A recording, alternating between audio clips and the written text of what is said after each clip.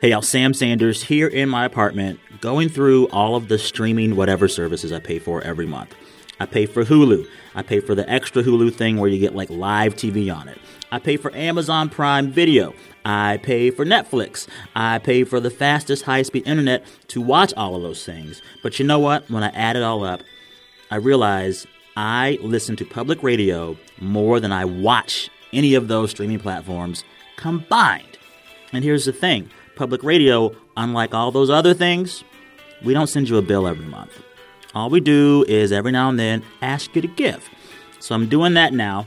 If you go right now to donate.npr.org/Sam, you can give and support the original streaming service, public radio. Your donation helps local stations across the country, also helps shows like this keep coming at you with fresh, new, hot content. Go to donate.npr.org/Sam. Thank you. Liz is here. I'm going to bring her in. My guest today is worried about men. I am going to be talking about men, I think, and a book I wrote about them. Yes, she's worried about toxic we'll see if I'm masculinity, right. though she hates that phrase. But she's worried about something bigger, the way our politics and our cultural conversation today about men actually leaves men behind. So she is trying to bring men into that conversation. And she is self-declared Team Men. It is a hard team to stand for, but I'm here to be on your team, actually. Hopefully, I'm doing a good job of it. I am Sam Sanders. You are listening to It's Been a Minute from NPR. Today on the show, Liz Plank discusses her new book, For the Love of Men, a new vision for mindful masculinity. You hearing that? I am hearing it. Yeah. Can she hear me? You can. Yeah, hi. Hey, how are you? I'm good. How are you? Pretty good. Liz Plank has been working on this stuff for a while. She covers gender and politics at Vox Media, and she has an advanced degree in gender studies. In her book, Liz says she wanted to examine modern masculinity and how it can help or hurt all of us. Her research and reporting for the book includes interviews with dozens of men about all aspects of their gender. And Liz told me writing this book actually changed her outlook on feminism. This is a very different conversation than you may be used to hearing about gender and politics, in a good way. As a warning, we do touch on some adult themes in this conversation. All right, with that, here is my chat with Liz Plank. Enjoy.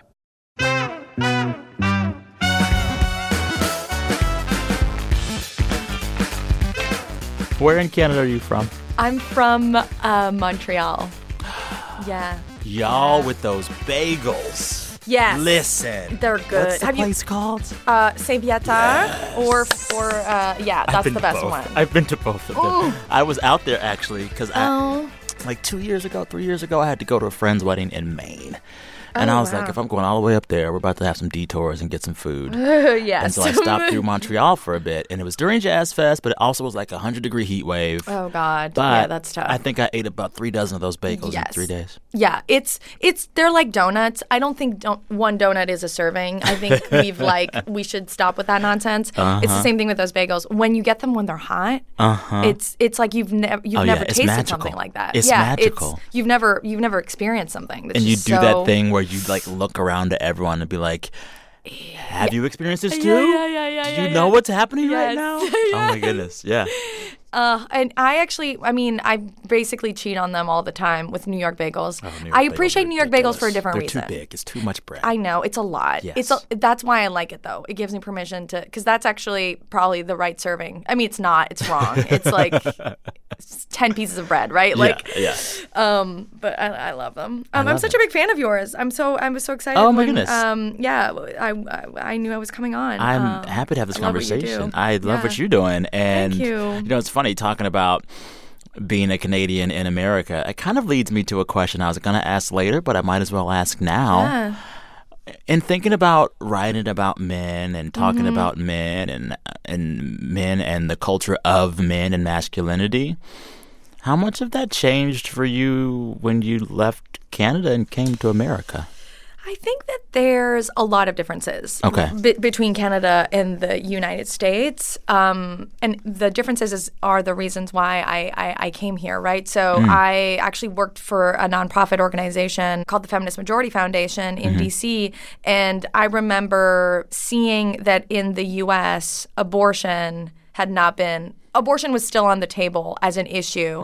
And that I remember being a big turning point for me to realize how important I felt like it was that I actually stayed in the United States. Really? And that it would be a really important place to have a conversation around feminism. And that I could make an impact. And that I loved America. I always felt secretly Good American. Good to hear. It's very weird. I was always kind of the weird one out in my family. I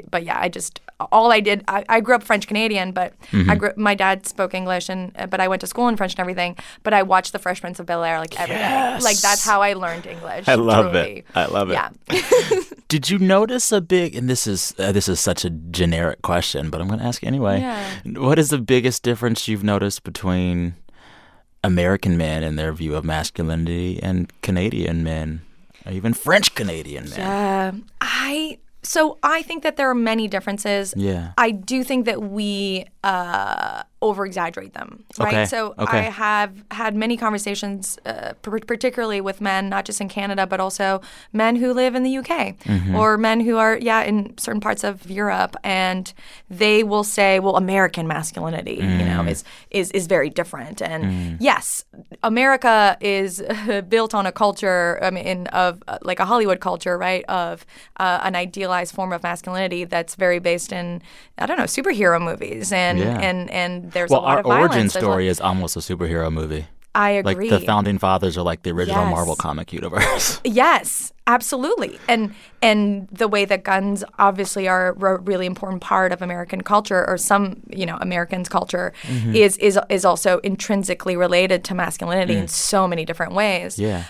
So I do think that America is more extreme always, right? America never does things halfway. That's right. And so when it comes to masculinity, we identify here in the United States with, I think, an extreme version of what that is. Yeah. But at the same time, this is a problem everywhere. And there are ideals of masculinity that need to be challenged in, Montreal, as there are here in the United States, as there are, in Iceland and in Denmark, right? Even in these feminist utopias, basically. Yeah. There's a dearth of conversation around masculinity there, too. Yeah. Let's give our American or international listeners kind of an elevator pitch for your book, For the Love of Men. Yeah. If you had to describe this book, sum it up in 30 seconds. Ooh. Basically, this book is a love letter to men. It is a feminist book that is really interested in men's experience of their gender and that views masculinity not as the problem, but as the solution to a lot of the world's biggest problems. Okay. When did you decide that you wanted to write this book? Was there a moment? Because there is always a lot of writing about feminism in the world, but not a lot of folks are writing a book about these ideals and how to talk about this stuff specifically for men. Yeah. It feels a bit unique. And so I'm wondering, what is the creation story of this book for you? Yeah. I am very interested in impact. And I was basically working in academia. I was a research assistant. I was also an activist, so I would, be in many different kinds of groups. And I loved these feminist spaces, these feminist conferences, Women in the World, right? These huge gatherings that were focused on gender equality, on building the world that we all knew was possible. But one thing that I started to notice is that in those rooms, there were these incredible conversations, but half of us were missing. And half of us were not only not in the room, but also not on stage. And there was this predominant, often view in these spaces that men could show up and men should show up. But they better shut up. Exactly. And I have heard that word verbatim. Yeah. It is verbatim, show up and shut up. And then we'll applaud you at the end for sitting still. Yes. And then give you a high five and say, So go tell all the guys. And then did that work? No. Yeah. It feels so much like these conversations about how to fix racism, and you just talk to people of color, and you're kind of like, you're not the problem. like exactly. and it's frustrating because it's also taxing, right? Mm-hmm. And we know this for writers of color who are always expected to write about race. They're expected to like create their own freedom from their own oppression. Yes. Yeah. That is exactly right. And that doesn't work. And it doesn't work for racial issues. It doesn't work for gender issues. And I think that it's especially important in terms of gender that we talk about how the patriarchy, or however you want to call it, the system that tells us that women must act a certain way and men must act a certain way, those systems really hurt women in several different ways. And I think that we have a lot of we have a big conversation about that. That's pretty mainstream. We have Beyonce talking about feminism, right? We have our business leaders who are now comfortable. We have Netflix documentaries. We have all kinds of different ways. We have a whole shelf in libraries, right? There are so many resources and spaces for us to talk about how girls can break free from that system. And the thing that I became obsessed with was why we weren't talking about how this system was bad for boys too. It was all as if in some of these spaces we just accepted that men were trash. Yeah. And I'm saying that as a verbatim quote, right? That all men are just evil and all men just want to control women. And women have to speak up. Women have to empower themselves. Women have to do all these changes. And men just have to get on board. Yes. And of course, some of that is true. There are some men out there and there are some, people out there who are 1% of the population wants the world to be a worse place than it is, right? But 99% of people just want to do the right thing and want to live in a better world. Yeah. And I think that we were starting from such a negative framing that of course men were not showing up. Yeah. And then what's worse is what I think that we're seeing and that I find extremely dangerous, which is the backlash against feminism. All right, time for a break. When we come back, the surprising, actual, quantifiable tolls that masculinity takes on men. BRB. Support for It's Been a Minute and the following message come from Green from Amex. A little pep talk goes a long way. Whether it's over a big old plate of comfort food or a comfortable drive out of town with your besties, Green from Amex can help cheer you on with 3 times points on restaurants and travel, including car rentals. It's built around your lifestyle, so you can keep doing you with an extra boost of confidence. Learn more at americanexpress.com/green from Amex. Terms apply. NPR's Life Kit wants to help you get through that huge stack of unread books on your nightstand. You know, the one that's so tall it might fall over. We're helping you read more this year, on your commute or even in the mornings. New episodes every Tuesday and Thursday. Listen and subscribe to Life Kit. I had never thought about it this way before, but you lay out pretty early in your book that, some of the tolls of masculinity on men are quantifiable. Yeah. You have one example from the book where you say men spend on average like X number of hours driving further than they need to because they refuse to ask for directions. How many hours was it? You got a number. I can't even remember. I have to look it up. I think it's in an amount of miles. It's like thousands of miles. Thousands of miles in every man's life spent driving the wrong way because they're too stubborn to ask for direction. Yeah. It's like there are tangible costs to the ways that masculinity hurts men. Hypermasculinity hurts men. In fact, you write in the first line of your book, or like one of the first lines of your book, you say, quote, "There is no greater threat to humankind than our current definition of masculinity." Yeah.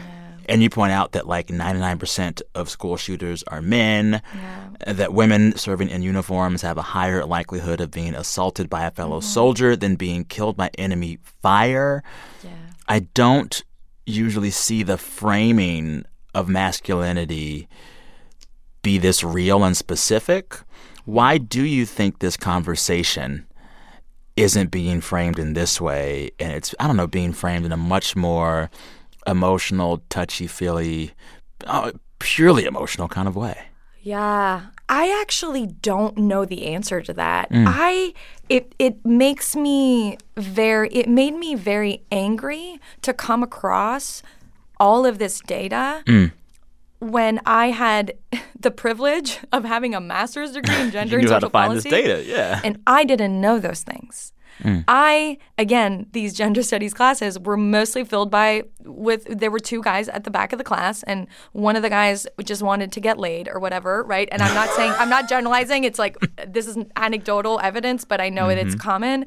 One guy who's not really interested in being there, but he's, in it for whatever. And then there's one guy who's genuinely interested. And then when you look at the syllabus, you can't be that surprised that men are not, or don't feel implicated and don't think that they have a gender when I never was assigned a book about masculinity. I was in situations where I would be consulting, for example, with like a Western government about gender equality initiatives.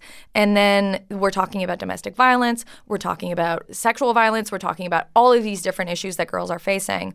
And at one point, I'm like, what about your programs for the boys so that the boys don't do that? It seems like like changing how the girls feel and what they do. Actually, it's kind of like victim blaming, right? To expect like, that women... You can tell women to wear longer skirts as long as you want to. Yeah, but and if the respect men themselves. are the ones that are abusing the women, shouldn't they be talked to as well? Yes. It's such a weird way to fix a problem. So I think that to your point, we do that with race. We do that with LGBTQ issues. We are so individual. We're living in such an individualized culture where we think that we are not connected. When we have large swaths of our population who, for example, an example that I lay out in the book in the work chapter, many men are losing their jobs at a faster rate than women. And we are seeing industries that are more male-dominated. Coal mining is a perfect example. Those industries are really faltering, or some of these industries are moving abroad.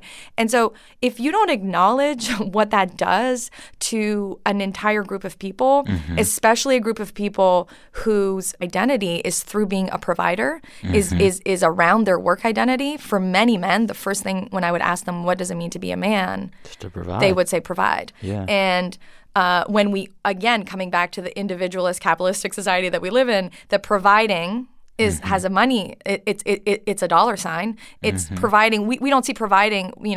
A parent who's at home taking care of their children, who's making food, who's literally feeding them. The person making the chicken is not a provider. The person who buys the chicken at the grocery store is the provider.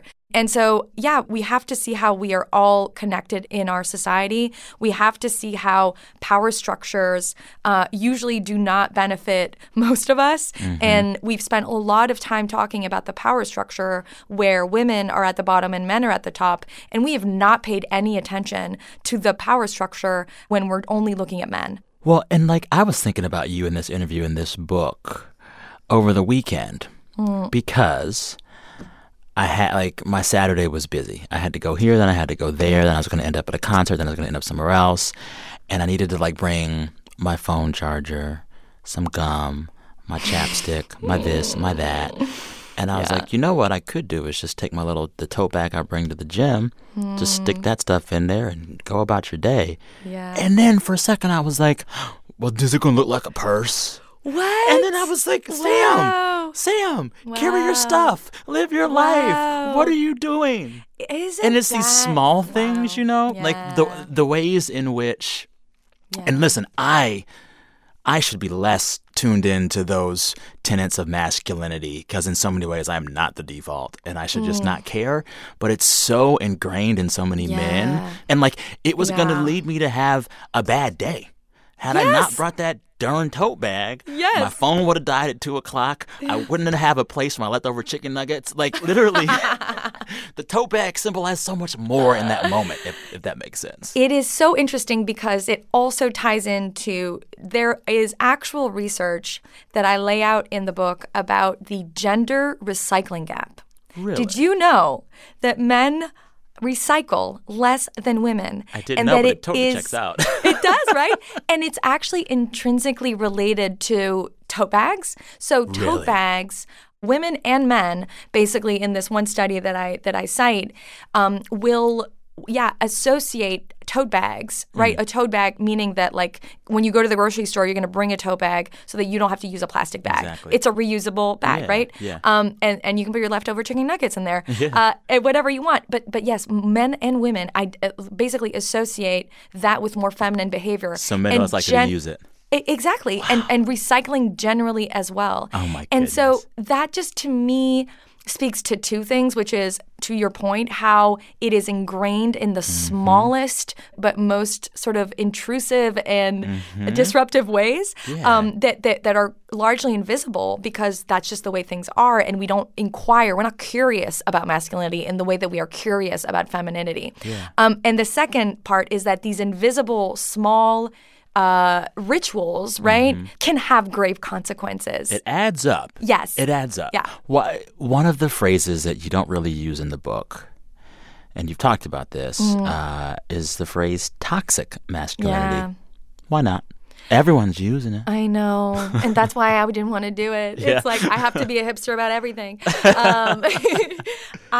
You know what? This was, 10 days before my book was going to print. I basically emailed my editor and said I have to take it out. And we can't have it in anywhere in the book. And in the and it is a few times in the book because it's hard to give a solution to a problem you're not naming, or that, I use the term idealized masculinity throughout the book as much as I could, because I just think that's a better reflection of what the term really means and what the problem is and who the responsibility of the problem rests on, and that this is a collective problem. And what I found really useful, especially with men who had never thought about this stuff, is to not even bring up the term masculinity. Maybe not even bring up the term gender. The words that we use matter, and the way that we market our message matters. And I wish that progressives, this is going to be my rant, it's going to end now because I don't want to go on it. I love a good rant. It's good audio. I just think that progressives, we think we're right. And that's all. It doesn't matter how you say it. It doesn't matter, what the message looks like. It's right. And that's why we have like a moral superiority problem. And like sometimes it comes across as not just progressives saying they're right, progressives saying they're righter than you and you are maybe a little bit stupid. Yes. And yes, we are right and we're superior. And if you don't get it, you're just dumb. And I think that is so, it is so egotistical. Well, this is the thing. Like, maybe if you really want to achieve what you want to achieve politically, and this is for either side, all the sides, you might have to be nice to someone you don't like. Yeah. And you might have to talk with them with the assumption that they could be your intellectual equal. Yes.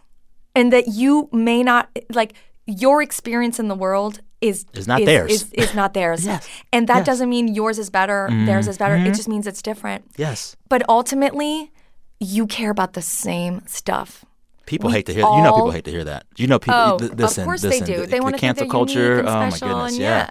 But you have so much. I mean, the human gene pool, right? We're like 99%. This and that's the same thing with women and men, right? And that's the thing that people really have a problem with, which is that gender's kind of made up, and that yes, women and men are different. I'm not saying that there's no biological differences. There are, but they're not as important as you think they are. And we don't need to organize our entire society based around these giving importance to these differences. We don't separate, how we go to the bathroom based on earlobe length or again eye color, right? We've seen these social experiments when you do it to kids, and it's ridiculous. It's and even when we talk about when I talk about the sex as a spectrum, which it is in the animal kingdom and in science, and people will say, well, intersex people are just 1% of the. It doesn't even count. And I'm like, that's the percentage of redheads. That's like saying we can only have two hair colors,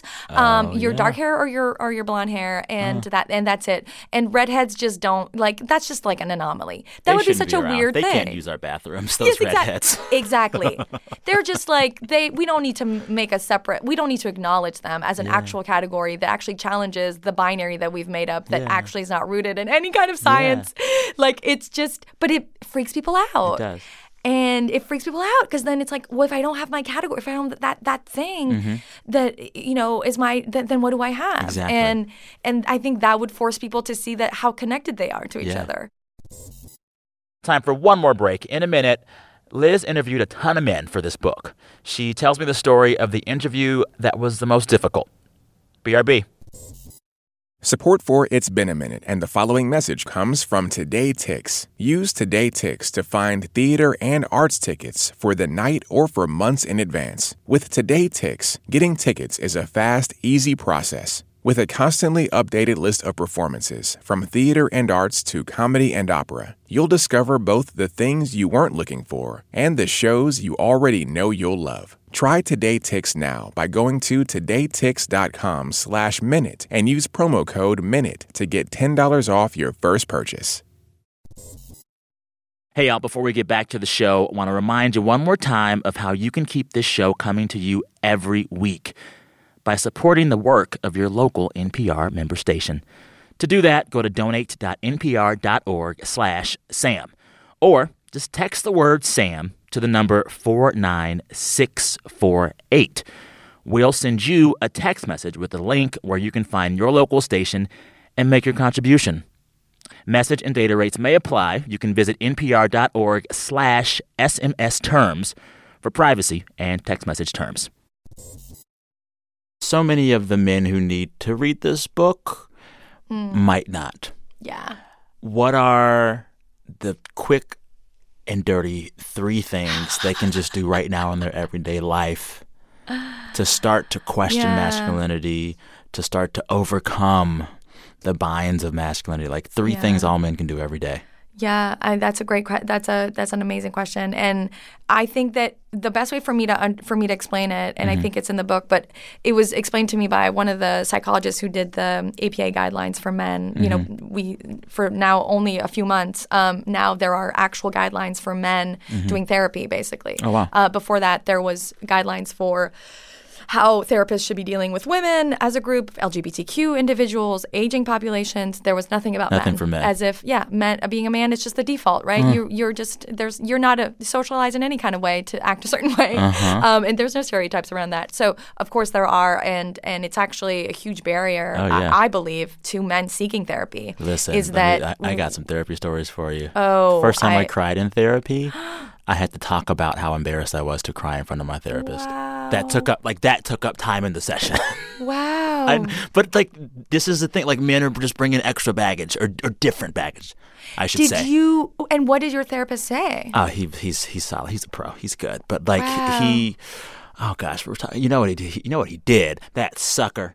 He talked about my mama, and then we're talking about my mother, and then it was Waterworks, and then as I'm crying, I go, oh my God, I can't believe I'm crying in this therapy. I'm such a I'm such a cliche. Wow. I couldn't even let myself be present in the moment. And of course, he's like, hey, it's fine. This thing happens as you were. It's okay. But I had to stop and manify that moment. I think that those moments can also be really hard, especially for men because, and anyone, but men particularly, because they've been told that they're just men and they're not, they don't have a gender, they don't have it, right? It's like white people being told that, you have a race. You're and actually, whiteness is a thing. And the way that it was expressed, that to me by this psychologist is that gender is like a Swiss Army knife. That it's not about, inquiring masculinity and inquiring how gender operates in your life is not about taking away some of the tools. It's not about saying, well, men can't do this anymore. And I think that's the problem with the conversation we're in right now, and that's what I'm trying to disrupt with this book. Yeah. I don't think it needs to start with what you can't do. I think it needs to start with what you can do. And in order to make this a conversation about freedom, which I believe it is a conversation about freedom, I don't think men have the freedom to be who they want to be in the world. And if it is a conversation that's about freedom, it's actually not about taking away the tools. It's about expanding the amount of tools that you have. Yeah, giving men tools that they can be emotional, giving men tools to be tender, giving men tools to be communicative. Yes, and that, something I heard over and over again from a lot of the men that I spoke to was, I'm either angry or I'm not. Those are my 2 states, right? That if I'm either angry and that's an emotion I know and I can express and I know what it's like and what's going through my body, or I don't know Yeah. what's going through Well, my body. and I then- have totally yeah. disconnected from it. And then you end up being a man who needs to turn everything that's not happiness into anger. Yes. Confusion becomes anger. Sadness becomes Exactly. anger. Exactly. All of these Rejection becomes anger. Yes, Oh, 100%. And there are certain things that men are feeling that they don't even know that they don't have the words or language to necessarily be able to even acknowledge. And one of those things is in sex. I think something that came up a lot for me in my research, and I know it's come up with Brené Brown, who does a lot of research around shame, is men feeling rejected during sex. Like we have, again, this ideal of masculinity is not only that you get laid the more you get laid, the better, but that is your value in the world, that like that's how you prove your masculinity. So if you are rejected by a woman or by a person, but it particularly comes out in straight couples, that when their wife or their girlfriend doesn't want to have sex with them, they perceive it as a rejection and it makes them sad, but they don't know how to express that. And that was something that was even challenging for me to think about. If you're not able to say that, if you feel shame in that moment, if you feel shame and you respond to that with silence, that shame is going to grow. Yep. And that shame is going to come out in another way. Well, you have this term for it in the book. You call it the male shame spiral. Yeah. Describe that for our listeners briefly. Well, so first of all, there's a difference between the way that women tend to experience shame and men experience shame. This is research from Brené Brown. Women, the shame that women have, which you probably have heard about because we talk a lot about it, is like, I'm not perfect, right? That women have this ideal of perfection, whether it's their body has to be perfect and look a certain way, they have to be the perfect coworker, the perfect mother, right? All these things. Men, it's a little bit different. And again, these are generalized, but it's pretty clear in the data. For men, it's weakness. Like, men cannot show weakness. Not only can you not show it, you don't have it. And if you have it, there's something wrong with you. Yeah. And that occurs, that socialization starts so early. I mean, you ask parents who and mothers who have children and their babies who are growing these human beings, and if a mother knows that it's a male fetus, she will believe and say to the researcher that he moves more, that he's more aggressive, right? Like, these things start in utero. There's already, and then you come out in the world and there's a script. There's a microphone and there's a teleprompter, and it's telling you what to do and what to say. That one and if wore you don't pink, that one wears blue, that one gets Barbies, that one gets G.I. Joes. Yes, and if you want Barbies, you're wearing a dress. No, boys don't do that. Boys don't cry. Boys don't do this. We don't think about how screwed up it is that most parents, okay, if I were to go out in Times Square right now and I would ask parents, if they saw their boy play, they would be more worried about their son playing with the toy doll than a toy gun, which means that we're more comfortable seeing boys play with something that kills than something that cries. And then we wonder why we have all of these issues, and then we essentialize it. We basically, to come back to the shame spiral, you're not supposed to be weak. There's something wrong with you. So then you correct it. And then by correcting it, you then, of course, you're going to feel weak. Of course, you're going to feel vulnerable because you're a human being in the world, right? Yeah. And you're going to feel those things. And then you're going to think there's something wrong with me because I'm feeling it. Yeah. So you're going to engage. Again, it feeds the shame. Which interview with any of the men in the book or that led to a part of the book, any of the conversations with men for this book, which one was the hardest and why? Rehtaeh Parsons' dad, I think, was the most difficult, was definitely the most difficult interview for me. Okay. And Rehtaeh Parson, for those who might not know, is a young girl who, at the age of, she was a teenager and she went to a party. She was gang raped at the party, and a photo of her was taken. Very graphic, very horrible, very horrible story of then bullying, not of the boys who did the gang rape and who took that photo and who shared it, but of her at her school, and she ended up committing suicide. And her father became, I'm going to start, it's just even hard to talk about it, but her father basically became an overnight advocate for against violence against women. And he has, for the last few years, just done a lot of speaking and a lot of incredible activism trying to get men and boys to really pay attention to this issue. And it was such a hard interview because one of the first things he said to me was, I'm urging men and boys to do something about it because it's too late. It's like too late for me, right? Like I lost her, and I didn't do anything while she was alive, and now I'm gonna keep doing it, but it's too late anyways. That to me was like, that sounds like a hard one. Yeah, and it's and he'd been a victim of sexual assault when he was young. His uncle molested him, and he said he never talked about it before she died. Wow. Right? So there's this shared trauma. Shared trauma, exactly. And this is what we miss when we don't allow men to speak about these things. Yeah. And we think, again, we limit the potential, I think, of these conversations, and we limit the impact of these conversations, right? What could have happened? How different could the world look like if we all were on the same team about this? Instead of seeing this as women versus men, girls versus boys, we saw it as men plus women and gender non-binary people versus people who, support violence, which is a very small, fraction of the population. Or versus systems that might oppress us. Yes. That. Exactly. Yeah. Yes, it's all connected. It's all connected. What do men who pick up your book and read it tell you? I'm sure you've heard from men that have read this book.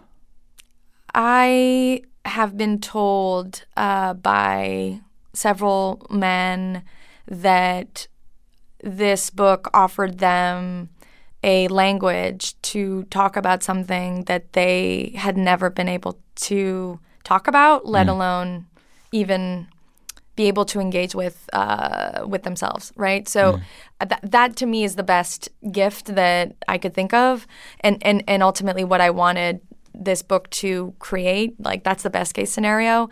So for me, it's been really encouraging because I especially was told, like, men don't buy books, men won't buy this book. It was actually a really hard book to sell. Really? And so it's been very, very heartening for men like you to talk to me about this book and for who it resonated. Yeah. And what I'm excited about is there being more of a market for this. And for people, for all kinds of men. This is, the tip. Tip of the iceberg. I love absolutely. it. Yeah. What has changed most for you in the way that you see men or interact with men since writing this book? That's a great question. I have had so much better relationships with men because I have empathy for them.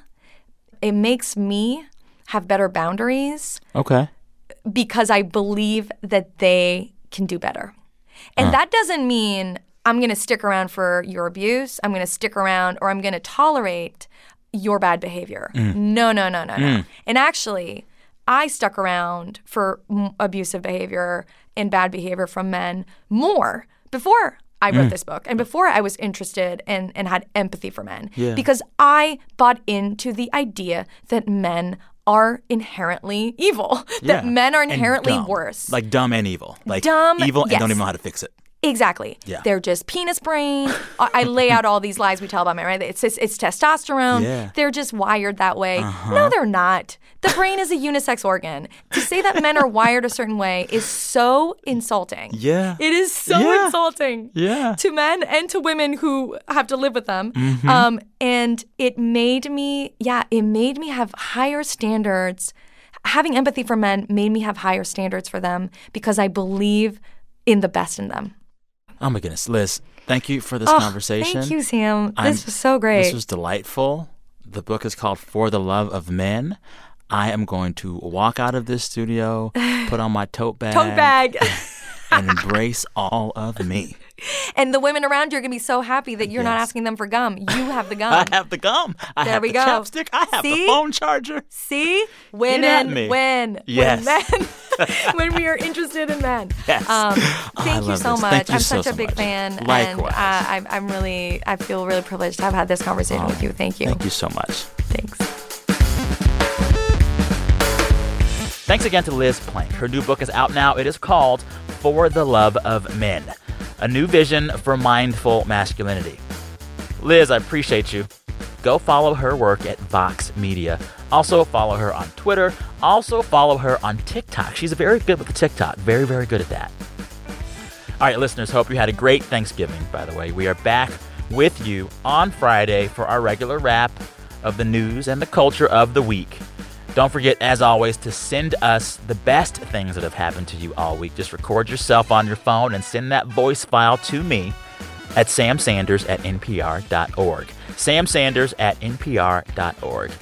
If you feel so inclined, please do include some of your Thanksgiving survival stories. I know you got some. Okay. Thank you all for listening to It's Been a Minute from NPR. I'm Sam Sanders. Talk soon.